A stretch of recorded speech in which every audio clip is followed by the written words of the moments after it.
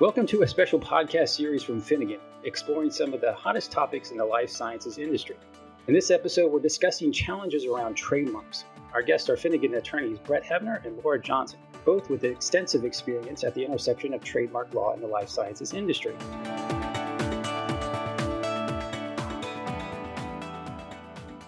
Thank you both for being here. Let's start with some basic points about the naming and trademarking of new drugs. Generally, how long can this process take, and what are some of the biggest pitfalls? So that's an excellent question. This area can be kind of tricky because pharmaceutical companies will have to have names that can be approved by both the Patent and Trademark Office and the Food and Drug Administration. And doing that can take several months. Typically, they would want to have at least 4 to 6 alternative names that they have searched and made certain that they're available in all of the geographic markets of interest. So the searching can be quite broad. The clearance searching, even for the U.S., can be somewhat tricky because you want to look at both the Patent Trademark Office records and the FDA records. So you need to be a little bit wider in your searching than the typical trademark search would be. So you would want to look at, for example, the Pharma in Use database. You want to look at the Physician's Desk Manual. There's also a very specific algorithm tool that the FDA uses called POCA, which is for a phonetic and orthographic comparison algorithm. And they give, under this algorithm, each comparison a particular score.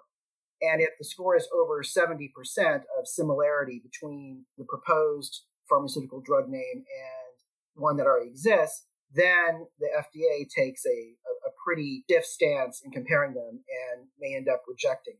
The FDA also looks at potential misleading prefixes, suffixes, or other parts of a proposed mark. They don't want something that suggests an indication that it is not true. They don't want to have a mark that suggests a particular dosage or something like that. So the names that are chosen as potential candidates need to think about that. Typically, from the FDA perspective, they will review a proposed brand name only after the phase 2 trials have been completed. And it's submitted at that point in time as part of the new drug application. The FDA usually wants to have 2 alternative names. So the applicants should submit both of them. They will usually designate which one is their preferred choice. The FDA will typically evaluate the preferred name first, and they'll only go on to the second choice if the preferred name is rejected. And of course, if both are rejected, the applicant obviously can submit more. And how often does the FDA reject proposed names? In 2019, the FDA rejected about 26% of the proposed names that were submitted to it. In Europe, the objection rate was higher, usually around 52%. So these rates emphasize the importance of having backup names. As I said before, usually at least 4 to 6 should be cleared and ready to go by the trademark owner. The final FDA approval does not actually occur until the product is given market authorization. So this can cause complications, which we can talk about later, but it can lead to kind of a race as to who gets to the market first and who gets the drug name into phase 3 more quickly. And I'm happy to tackle the trademark office side of things, which is dealt with in a unique way, in a different way from the way that the FDA approaches things. And just by way of some background, pharmaceutical companies have been becoming increasingly active at the trademark office in the last 5 or 6 years. While the numbers alone don't paint the picture, it's worth noting that there were in 2020 almost 30,000 trademark applications filed for Class 5 goods, a large portion of which include pharmaceutical goods. This is compared to filings of only 15,000, so about half that in 2013.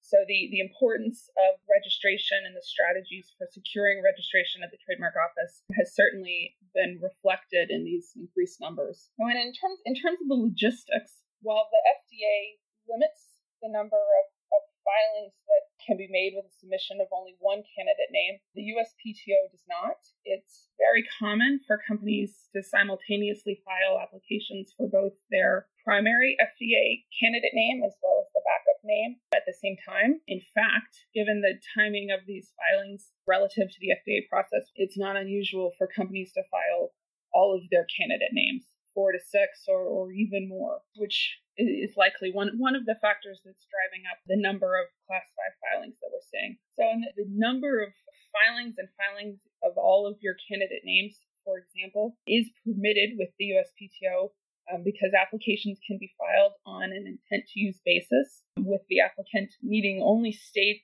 that they have a bona fide intent to use the mark in commerce. And so the mark does not actually need to be in use or close to use. Pharmaceutical companies are frequently filing their new candidate name applications as intent to use because they don't have clarity on the regulatory end of which candidate name is going to be approved and which one can be commercialized. So in terms of timing, the U.S. prosecution process from application filing until an application is allowed normally takes 1 to 3 years, depending on hurdles that might arise. And once the application is allowed, the company then has 3 years to submit evidence of use, which allows it to secure registration of the mark. And this evidence of use can be sales of the pharmaceutical product in the marketplace. It also can be use of the mark in connection with phase 3 clinical trials. So that's an alternative option that can allow a mark to proceed to registration in a quicker time frame. So, and while not required, when you're looking at timing relative to the FDA, it's fairly routine for trademark applications to be filed at some point during the phase 2 clinical process. And this allows prosecution of the trademark application to be well underway with identification of any hurdles before the initial phase 3 filing, before the initial submission to the FDA, and could in fact drive a company towards one candidate mark over another for submission to the FDA based on which one they think they will be able to secure trademark registration for. So when seeking approval for a new drug, companies must navigate regulatory processes at the FDA and USPTO, but those agencies don't necessarily coordinate with each other. How can that complicate trademark strategies? So yeah, there can be very significant problems with the fact that the Patent and Trademark Office and the FDA don't communicate with each other. Specifically, one of the first things is priority. That is, when you have two potentially conflicting pharmaceutical trademarks, which company gets the rights to the mark? One of the problems is that the Patent and Trademark Office and the FDA use different systems to determine the answer to that question. The U.S. Patent and Trademark Office grants the right to a trademark based on either being the first person to file the application with the U.S. Patent and Trademark Office or the first person to use the trademark in U.S. commerce. The FDA, on the other hand, grants the rights to whoever got the approval for their drug first from the FDA. So you can imagine a situation where someone has been the first to file their application with the U.S. Patent and Trademark Office, but was not actually approved first by the FDA, and the FDA grants the right to use the mark to the other company who actually maybe filed later at the U.S. Patent and Trademark Office. So there can be a really significant conflict there. The Food and Drug Administration takes the position that, well, they're not going to wait around to see what the Patent and Trademark Office does. They want to continue to evaluate new drug applications based on a first-come, first-served basis. And they don't want to have to think about the process with respect to where the trademarks are in the Patent and Trademark Office. Given this situation, we still recommend that the pharmaceutical companies file all of their proposed trademarks with the U.S. Patent and Trademark Office as soon as possible and not wait to see what happens at the FDA. The other major problem with the lack of communication between the FDA and the U.S. Patent and Trademark Office is that they use different tests to determine whether there's even a conflict between the proposed trademarks in the first place. The Food and Drug Administration uses what is kind of loosely called a sound-alike, look-alike test. And that focuses on preventing dispensing errors at pharmacies or at hospitals.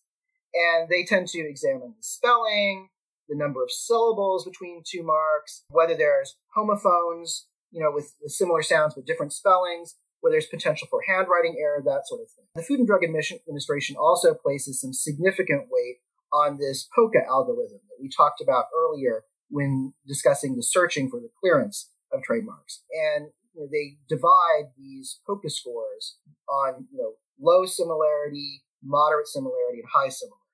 And as I said earlier, if the POCA score is 70% or more, it's high similarity, and they will take a lot of time and be very picky about similarities in spelling, similarities in number of syllables, similarities in the cadence of the marks. And so the FDA is more likely to reject those types of marks with that high POCUS score. The FDA tends not to compare the nature of the pharmaceutical treatments. They're concerned that it doesn't matter if they treat completely different things. If you get the wrong drug, it can be a very, very serious consequence. They also tend not to look at whether or not there are other similar marks in the marketplace, because that really is not going to help avoid the dispensing errors that the FDA is concerned about. And Laura, do you want to expand on some of those key differences between the analysis done by the USPTO and the FDA? So you're right. The PTO analysis differs on several key points here. And I guess what's impacting or driving many of these differences is the fact that the PTO is not as concerned with some of the regulatory aspects or the dispensing, just some of those kind of more technical elements. The PTO's sole purpose when they're evaluating a mark is whether it's going to be confusingly similar with a third-party mark that is on the register. And in making this assessment, it's certainly less of a formulaic application. There's no algorithm being applied, no number. The trademark examining attorney is applying what we call a likelihood of confusion test. And this is a multi-factor test that looks at similarity of the mark, both from an appearance, pronunciation, meaning of the mark. It does look at the similarities of the parties' goods. It evaluates purchasing sophistication, price of the product, trade channels that the products travel in. There are other factors that can come into play in a case-by-case basis. But essentially, each of these factors are considered and given the weight that the examining attorney deems appropriate. In one case, similarity of the marks might be the highest impacting factor, and in other cases, it can be relatedness of the goods or something else. And so with kind of this weighing analysis that takes place, it then reaches a conclusion about whether or not it perceives there to be a likelihood of confusion and may issue a likelihood of confusion refusal based on that. And in some ways, this is more challenging than the FDA in that you don't have a figure, you don't have something that's kind of simply guiding you, and a figure that you know before you make a submission. And it also can be more challenging because of the fact that the trademark office is not limited to a universe of other pharmaceutical products. It's not limited to what else has been submitted to the FDA. It really has authority to look at any products that it might consider to be related, whether or not those products require regulatory approval. In the pharmaceutical context, this could be nutritional supplements, it could be medical devices, it could be software applications. So it really is up to the examining attorney to determine that universe and make the evaluation. Due to the unique position of pharmaceutical products, trademark rules are sometimes adapted or applied differently. Can you talk about some of those and the ramifications? Sure. One of the central tenets of trademark law in the United States is use, and the requirement that you use a mark in order to gain or maintain trademark rights. That can be kind of complicated in the area of pharmaceuticals, given the long, sometimes arduous process of getting FDA approval. In most cases, the U.S. Patent and Trademark Office will only issue a registration and will only allow that registration to be maintained if the mark is actually being used for the pharmaceuticals while they're being sold in U.S. commerce. So if you actually have not been able to launch your product, one of the concerns is, will you be able to obtain your registration or maintain the registration? As I said, given the FDA requirements, the Patent and Trademark Office has slightly adapted its rules to pharmaceutical companies. So first, they're going to consider use of the mark on packaging and labeling for pharmaceuticals that are in clinical trials. The phase 3 clinical trials will be considered use by the PTO. So even if the product is not launched, it's not regularly available to most consumers, it's not being sold, that usage in the clinical trial is going to be interpreted by the U.S. Patent and Trademark Office to be the type of use that they need in order to issue a registration. And that usage doesn't violate any of the FDA regulations, because when it's being used in the clinical trials, it's not being used for marketing purposes, which is one of the no-nos of the FDA. Instead, it's really being used more for administrative purposes. That is, it's on the packaging for the purpose of organizing the clinical trial. In addition, once the Patent and Trademark Office has issued the registration, you are required at the time of renewal and at the time of maintenance to submit additional evidence that you're continuing to use the mark. The reason for this is many businesses start up and then kind of disappear in the first 5 or so years after they have started business operations. When that happens, because a trademark registration in the U.S. lasts for 10 years, you've got a lot of kind of deadwood registrations for businesses that are no longer active that kind of clog up the register and maybe block others. So the U.S. Patent and Trademark Office requires you to submit these declarations of use and specimens of use when you're maintaining your registration. But of course, that can be a problem in the pharmaceutical area if you've been kind of stuck in the FDA application process for a number of years. This can be particularly difficult for foreign pharmaceutical companies who are able to obtain their registrations under international treaties, such as the Madrid Protocol or Paris Convention, where they're not quite required to show use before they get their registration, but instead are only required to show use when they're maintaining their use registration. So the Patent and Trademark Office has addressed this problem by allowing these pharmaceutical trademark owners to submit a special kind of declaration called a Declaration of Excusable Non-Use. And this means that they're still intending to use the trademark that they've just registered, but they've not been able to actually get it on the market commercially because they're waiting for FDA approval. And usually these declarations of excusable non-use will be accepted if they include the details of when the FDA application was submitted, where it is in the application process, and when they expect the FDA approval to issue so that the product can finally be commercially launched in the U.S. marketplace.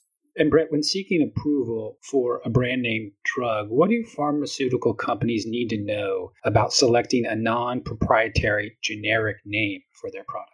Well, it's very, very important that they have not only a brand name, but a non-proprietary generic name also. The reason for this is, when the pharmaceutical product eventually goes off patent and generic companies want to create a generic version of the product, they have to be able to call it something. If the only thing that's available to them is kind of the brand name, then there's a risk that the brand name could itself become generic. We call that genericide. And then the trademark owner actually loses their trademark rights because the brand name has become the generic term. In addition, FDA typically requires it anyway. So one of the most important things when you're coming up with the proposed non-proprietary generic name is that you usually have done some searching for it and make certain that your generic name for your particular version of this does not conflict with an existing generic name or an existing brand name. This can be somewhat tricky because many of the formulas come in families with the similar stems and similar endings and suffixes. So it's very important that you have something that maybe has the same appropriate stem, but some additional syllables that differentiate it from other versions of the same pharmaceutical family.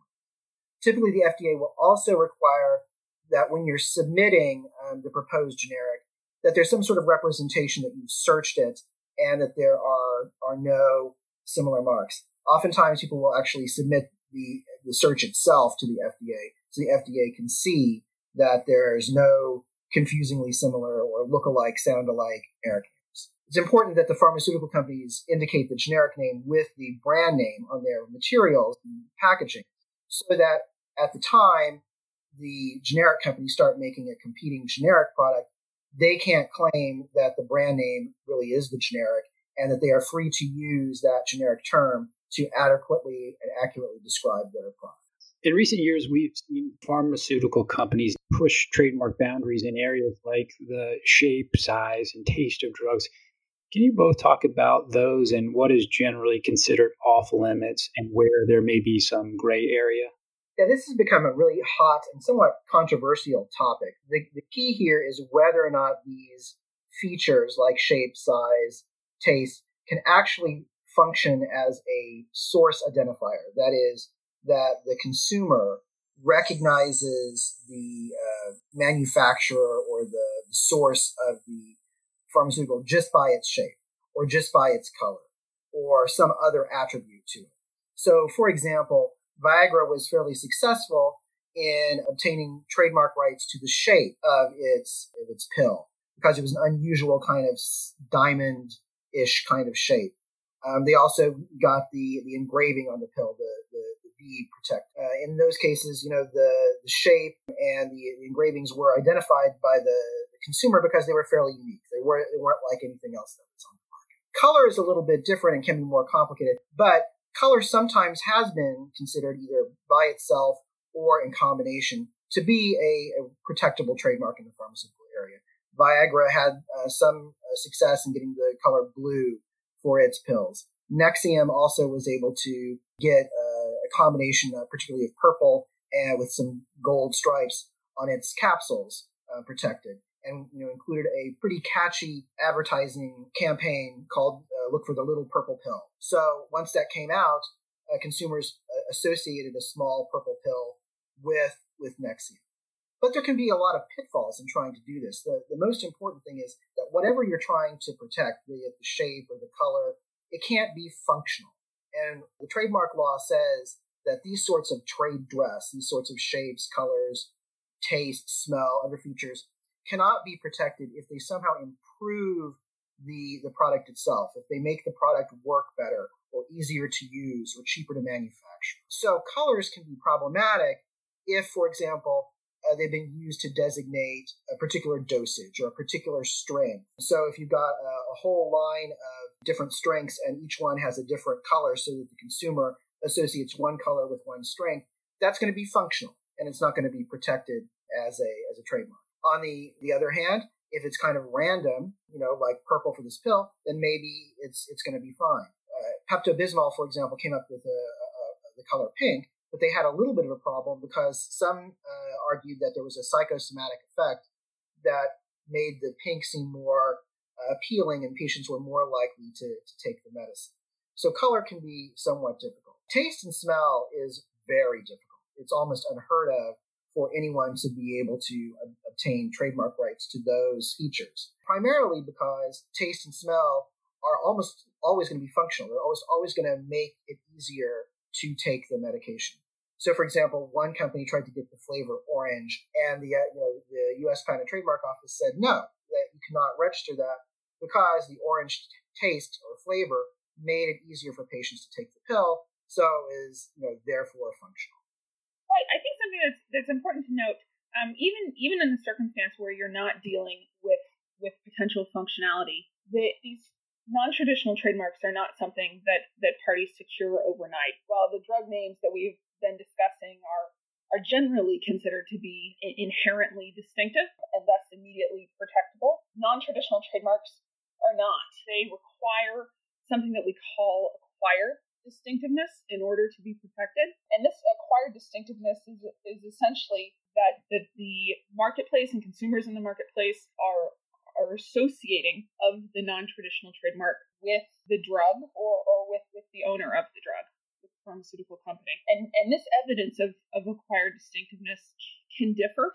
Some things that are key to establishing acquired distinctiveness have been sales figures, advertising expenditures for the brand, featuring the non-traditional trademark, representative ads, not just for the product itself, but ones that may highlight the non-traditional feature, as well as third-party media articles discussing the non-traditional trademark and how consumers may associate that trademark with the pharmaceutical company. And I also just wanted to touch on the functionality component and how some of these functional issues are going to inherently occur and be outside the control of a pharmaceutical company. But there are steps that could be taken by the company if it knows it wants to work towards trademark protection for its non-traditional mark. And these include not seeking utilitarian or design patent protection for the non-traditional mark. That's kind of a red flag that immediately will lead to the functionality refusal being issued. Also avoiding any advertising or other communications, outward communications that talk about utilitarian advantages of the trademark, such as Brett mentioned, that it might make the taste of a product might make it more palatable for consumers to take. That would be the utilitarian advantage that they're looking at. And then also, I think it's important when kind of strategizing about protection for a non-traditional mark to consider the randomness, if you will, of the selection. Is this something that there's multiple different options and features available, and it's being chosen purely for this stylistic aspect, if you will? In putting these together briefly relative to the Nexium example that Brett was discussing, AstraZeneca selected the purple and gold coloration seemingly random. There was no purpose behind the color other than to be used as a source identifier. There was no inherent psychosomatic effect or improvement associated with the color purple, and it also left open the option for competitors to come along and select their own unique color. It wasn't kind of tying up a market commodity in that regard. And then finally, AstraZeneca's advertisements for the mark heavily featured the phrase purple pill, but they did not claim any sort of advantage or benefit associated with the color. So they really strictly used it in the trademark sense. And Laura, increasingly, we're seeing life sciences companies extend their brands to new product and service offerings. Can you talk about how companies should think about trademark clearance and protection as they seek to do that to extend their brands? Yeah, it's something that we're seeing more and more in the industry, that companies are moving beyond what maybe traditionally was, the drug themselves, the pills, injectables, and looking at both novel delivery mechanisms, things like radiopharmaceuticals, immunotherapies, different diagnostic tools, things that may be more outward patient-focused communication devices like mobile applications that patients use to track their dosages or provide patients with information about their pharmaceuticals, telehealth services, and various patient support services that give patients educational information or medical support services or just kind of a community engagement platform. And all of these seem to be activities that companies are moving into. And in doing that, there's a couple of key aspects for trademark purposes to keep in mind. One that seems kind of very fundamental is whether what brands are going to be used to move into these areas. Is this going to be an expansion of the drug name or a sub-brand for the drug, or is it going to be an entirely new trademark? And depending on kind of how that is answered, will certainly impact clearance and applications for these brands. Another aspect to keep in mind is kind of a holistic awareness of these business and marketing strategies and where kind of what the novel goods and services are that are on the horizon for companies so they can stay ahead of ensuring their existing brands, whether they be house marks or drug names, are adequately protected if new applications, covering broader goods and services are needed, and also to allow time for trademarks to be secured for any new brands covering new products and services. And then something just to be mindful of, kind of in the procedural process of securing these new applications, is that companies often move faster than the trademark office, and the trademark office's familiarity with some of these new therapeutics is still catching up to speed. And so the way the product is described in the identification may require some explanation to the examining attorney of what that means and why it's protectable. And also, similarly, on the specimen front, some of these goods and services are not branded. There may not be packaging, products not appearing on the medication itself, on the therapeutic itself. So the way that specimens are procured and evaluated by the trademark office may need to change. All right. Well, you've both given us a lot to think about. I want to thank both you, Laura and Brett. Thank you so much. You've been listening to a special podcast from Finnegan, one of the largest IP law firms in the world. Our guests have been Finnegan attorneys Brett Hefner and Laura Johnson. For more commentary on intellectual property news and issues, to listen to other podcasts, and to receive additional information on the firm, please visit www.finnegan.com. Thank you for listening to this podcast from Finnegan.